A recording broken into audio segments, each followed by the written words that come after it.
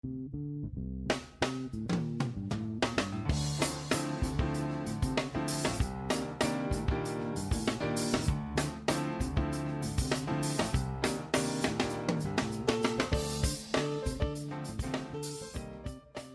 to America's Commercial Real Estate Show, your source for market intel, forecasts, and strategies. Hello, I'm Michael Bull. Thank you for being with us.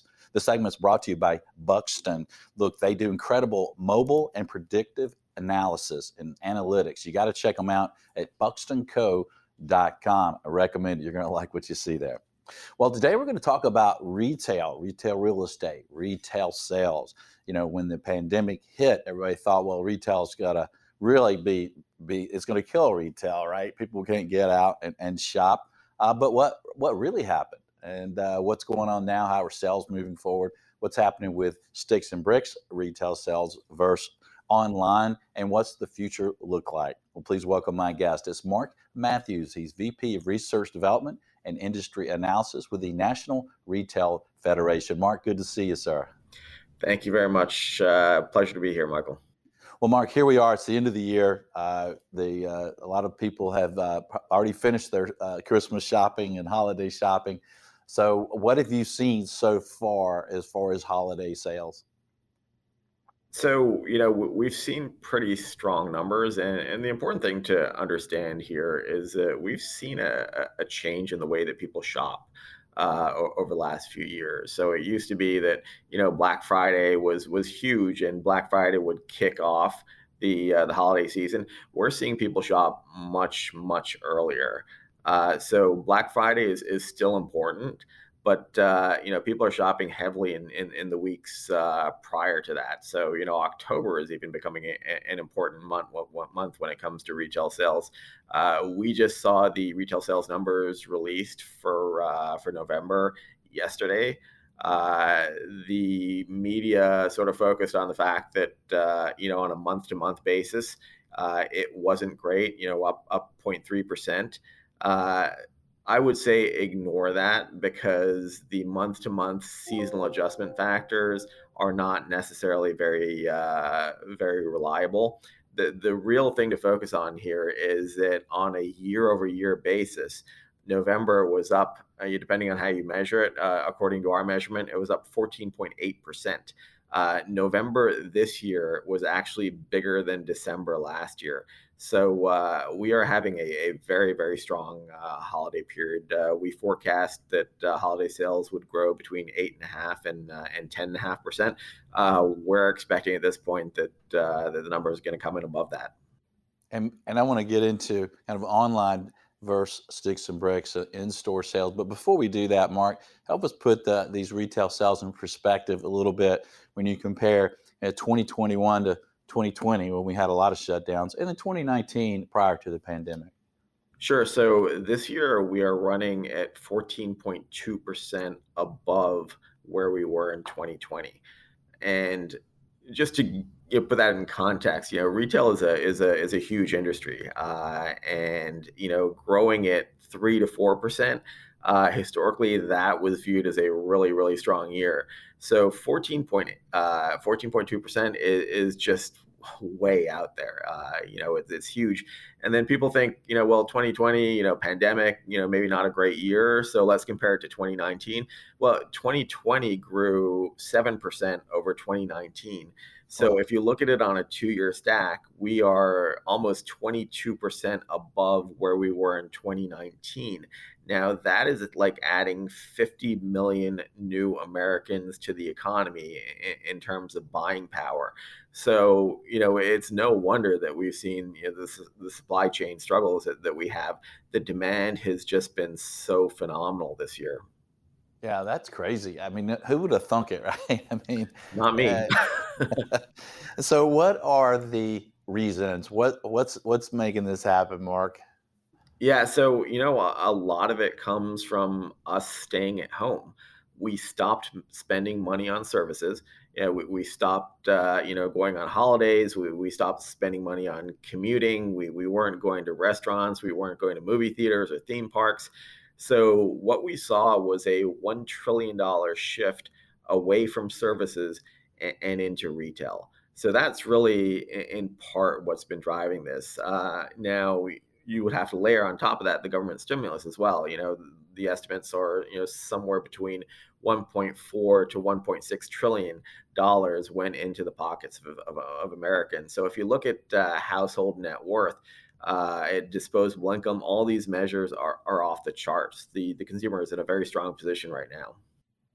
Yeah, and that's some maybe to some people a little surprising. It seems like there's haves and have-nots with this pandemic.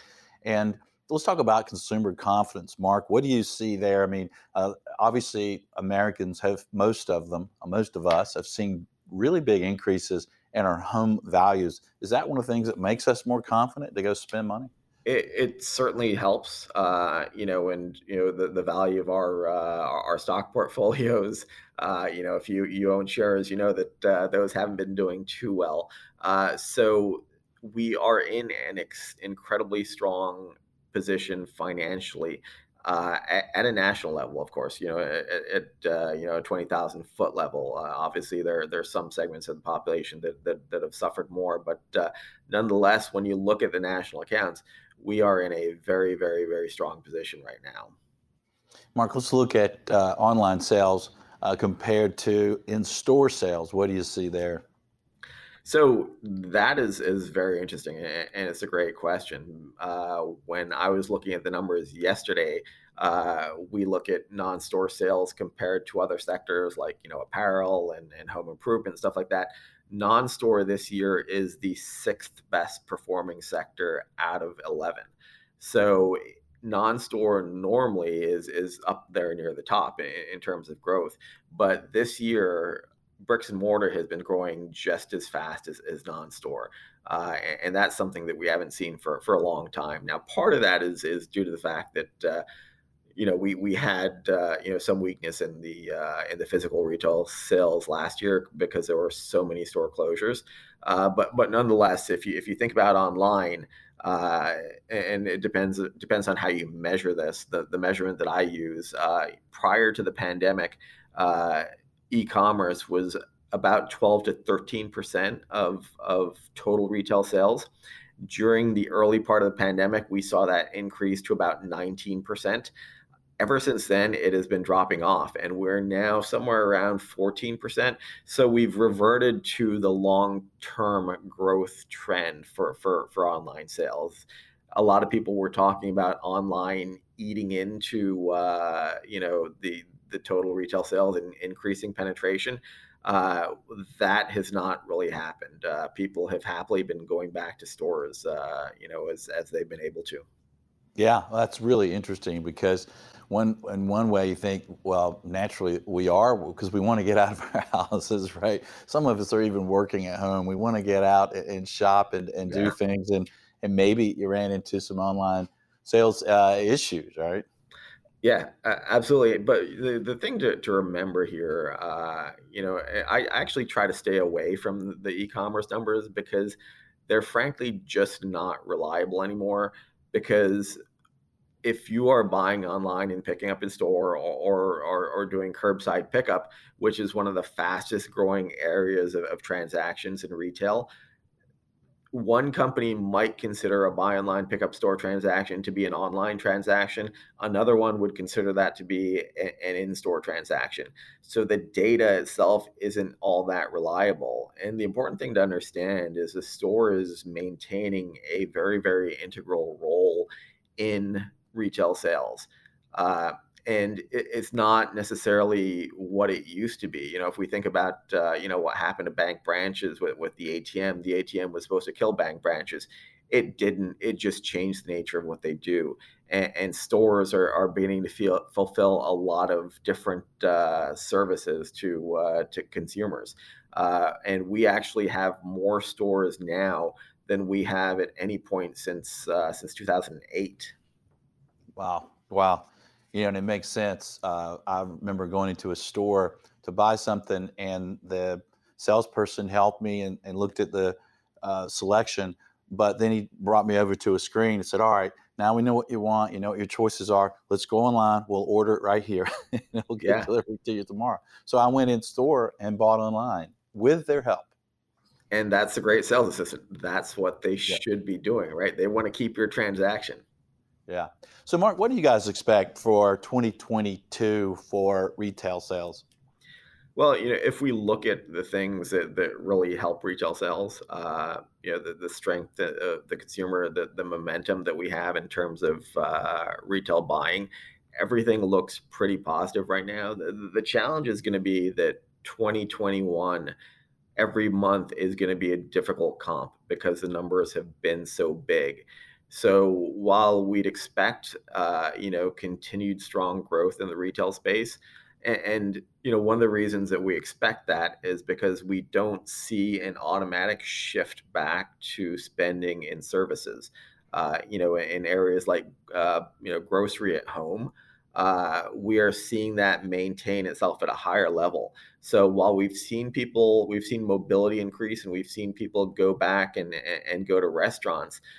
The interesting thing about the pandemic is that a lot of people got comfortable cooking at home. A lot of people cook better, and a lot of people feel better about cooking at home. They feel that they're eating healthier food. So even if we go back to status quo, we may still see some sectors where people continue to spend more on the retail side, and we may not see that shift back into services. So we're optimistic about where retail sales are going to be in 2022. The challenge, like I said, is going to be the year over year numbers are going to struggle to look great because we've had such a phenomenal year this year. Yeah. Well, I live with my son, and I do most of the cooking. He's 22. I think he's tired of the limited Michael Bull menu that we have. Well, what are some of the things that could really impact retail moving forward next year, Mark? I mean, fuel prices, for example, have gone up, and I know that hey, if you're spending more for fuel, even right there, you're not going in the convenience store and buying as much beer and other things, right?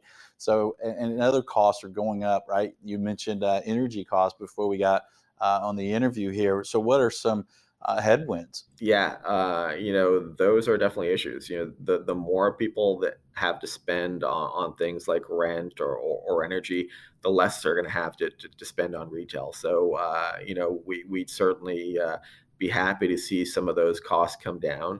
Obviously, supply chain is a major concern right now. Everyone's talking about supply chain. And we're hopeful that that situation gets rectified, but there is a lot of catching up to be done.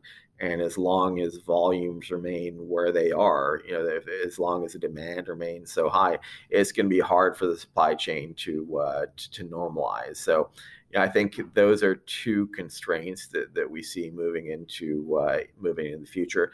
And then, if we see, the government tapering and raising interest rates, that's going to put some pressure on the availability of money. So there are a few things on the horizon that are a little bit concerning, but excuse me, there remains a very, very strong financial position for the consumer, and we expect they're going to be able to spend their way well into late next year.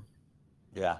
Well, I have a great name for a bar. If anyone needs a bar name, I was going to suggest logistics. And I think before all this happened, a lot of people like, well, what's the logistics? Well, now everyone knows about logistics and supply chain, right? And when we talk about supply chain, you mentioned that there's just been tremendous demand for retail, Yeah. but we've also had the pandemic, the COVID, slowing down in some cases deliveries, and then also just the manufacturing of these goods. So, is this supply chain issue mainly more demand, or is it also COVID slowdowns of producing? So it's a great question, Michael. And I think what we have here is your classic double whammy. I don't know if that's exactly an economic term, but if we think back to Econ 101, and we think about that supply demand chart, with the price, we have had both a demand increase and supply challenges. And you're right, it's not just down to the supply chain. There are challenges there, but there's also been challenges to the manufacturing base. With the COVID shutdowns and the fact that we have gone into a just-in-time inventory being the industry standard, we're already operating near max, and the factories are the same. We've efficiency has been the mantra for these businesses for a long time, and efficiency means that you're running your factories near capacity. So when you have these spikes in demand, it's very difficult to react to them. Yeah. We're talking with Mark Matthews with National Retail Federation. And Mark, how much challenge for retail and therefore retail real estate is really inflation? I was in a restaurant yesterday that and looked at the menu, and like a hamburger was $19. I'm like, wait a minute. Is these increase in fuel costs and other costs going to potentially impact retail moving forward? It is a problem, but it becomes less of a problem if wage increases match those inflation increases, and we have seen to an extent they have. We've seen very, very strong wage growth, because remember that while all this stuff is happening, we have an employment issue. We have huge numbers of job openings and not enough people to fill those job openings. So, when you have job shortages or employee shortages, the thing that tends to happen to solve that is that wages rise. So, as long as wages are able to keep track with inflation, then we'd expect the consumers to continue to be able to spend. Yeah, so I guess that means inflation will have to slow down a good bit because inflation has been higher than wage increases, right? Correct. And I think most economists are expecting inflation to begin to ease as we move later into 2022. Inflation. It's worth mentioning that economists, have not been the greatest at predicting inflation, and predicting the demise of inflation. But the expectation is that maybe demand eases a little bit, maybe supply chain begins to right itself, and that takes some of the pressure off of the supply demand, and brings prices back into line. Yeah, it's like inflation is going to be transitory. Well, it looks like it's not now. And you talk about those economists. I'll give a shout out to Casey Conway, the Red Shoe economist, because he's been talking about this inflation is real for a long time. Yes. Mark, let's shift our thoughts here for a moment. As a retail expert, talk to us about, if you're a retailer and your sticks and bricks, your physical stores, or you're a landlord and you're dealing with tenants and you have physical locations. What advice would you give moving forward to the sticks and bricks, the real estate part of retail today? Yeah, well, I think certainly one of the things that we need to bear in mind is that the way consumers want to transact with us is evolving, and we see more and more multi-channel buying. So we know that people don't just want to come to the store; they want to be able to do their research online. So to the extent that that you can have an offering that suits what consumers are looking for. And that changes, on a daily basis. I may want to buy something online today, but tomorrow I may want to go pick up something in the store. So, retailers' ability to offer a range of transactional modalities is really important moving forward. Yeah. Okay. Well, Mark, last final word here. What would you leave our audience with to think about for retail in 2022? Well, I think things look incredibly positive. The most recent store count numbers came out. We are at the highest level since 2008. So it's looking very, very positive. On the bankruptcy front, we haven't seen as many bankruptcies as we have in 2019. So as long as consumers continue to remain in a strong position, we're pretty bullish on where things are headed in 2022. Excellent. Well, that's good to hear. I can do the Snoopy dance for through the holidays and New Year's. Mark, thank you for joining us, sir. My pleasure. Have a All good right. If one. you'd like more information from Mark and the National Retail Association, their website is nrf.org. bullrealty.com. And thank you for being with us. I hope you have a great holiday season, a happy new year. Thanks for sharing the show. Thanks for connecting with us. Until next time, be sure that you always lead, learn, and laugh, and join us for America's Commercial Real Estate Show.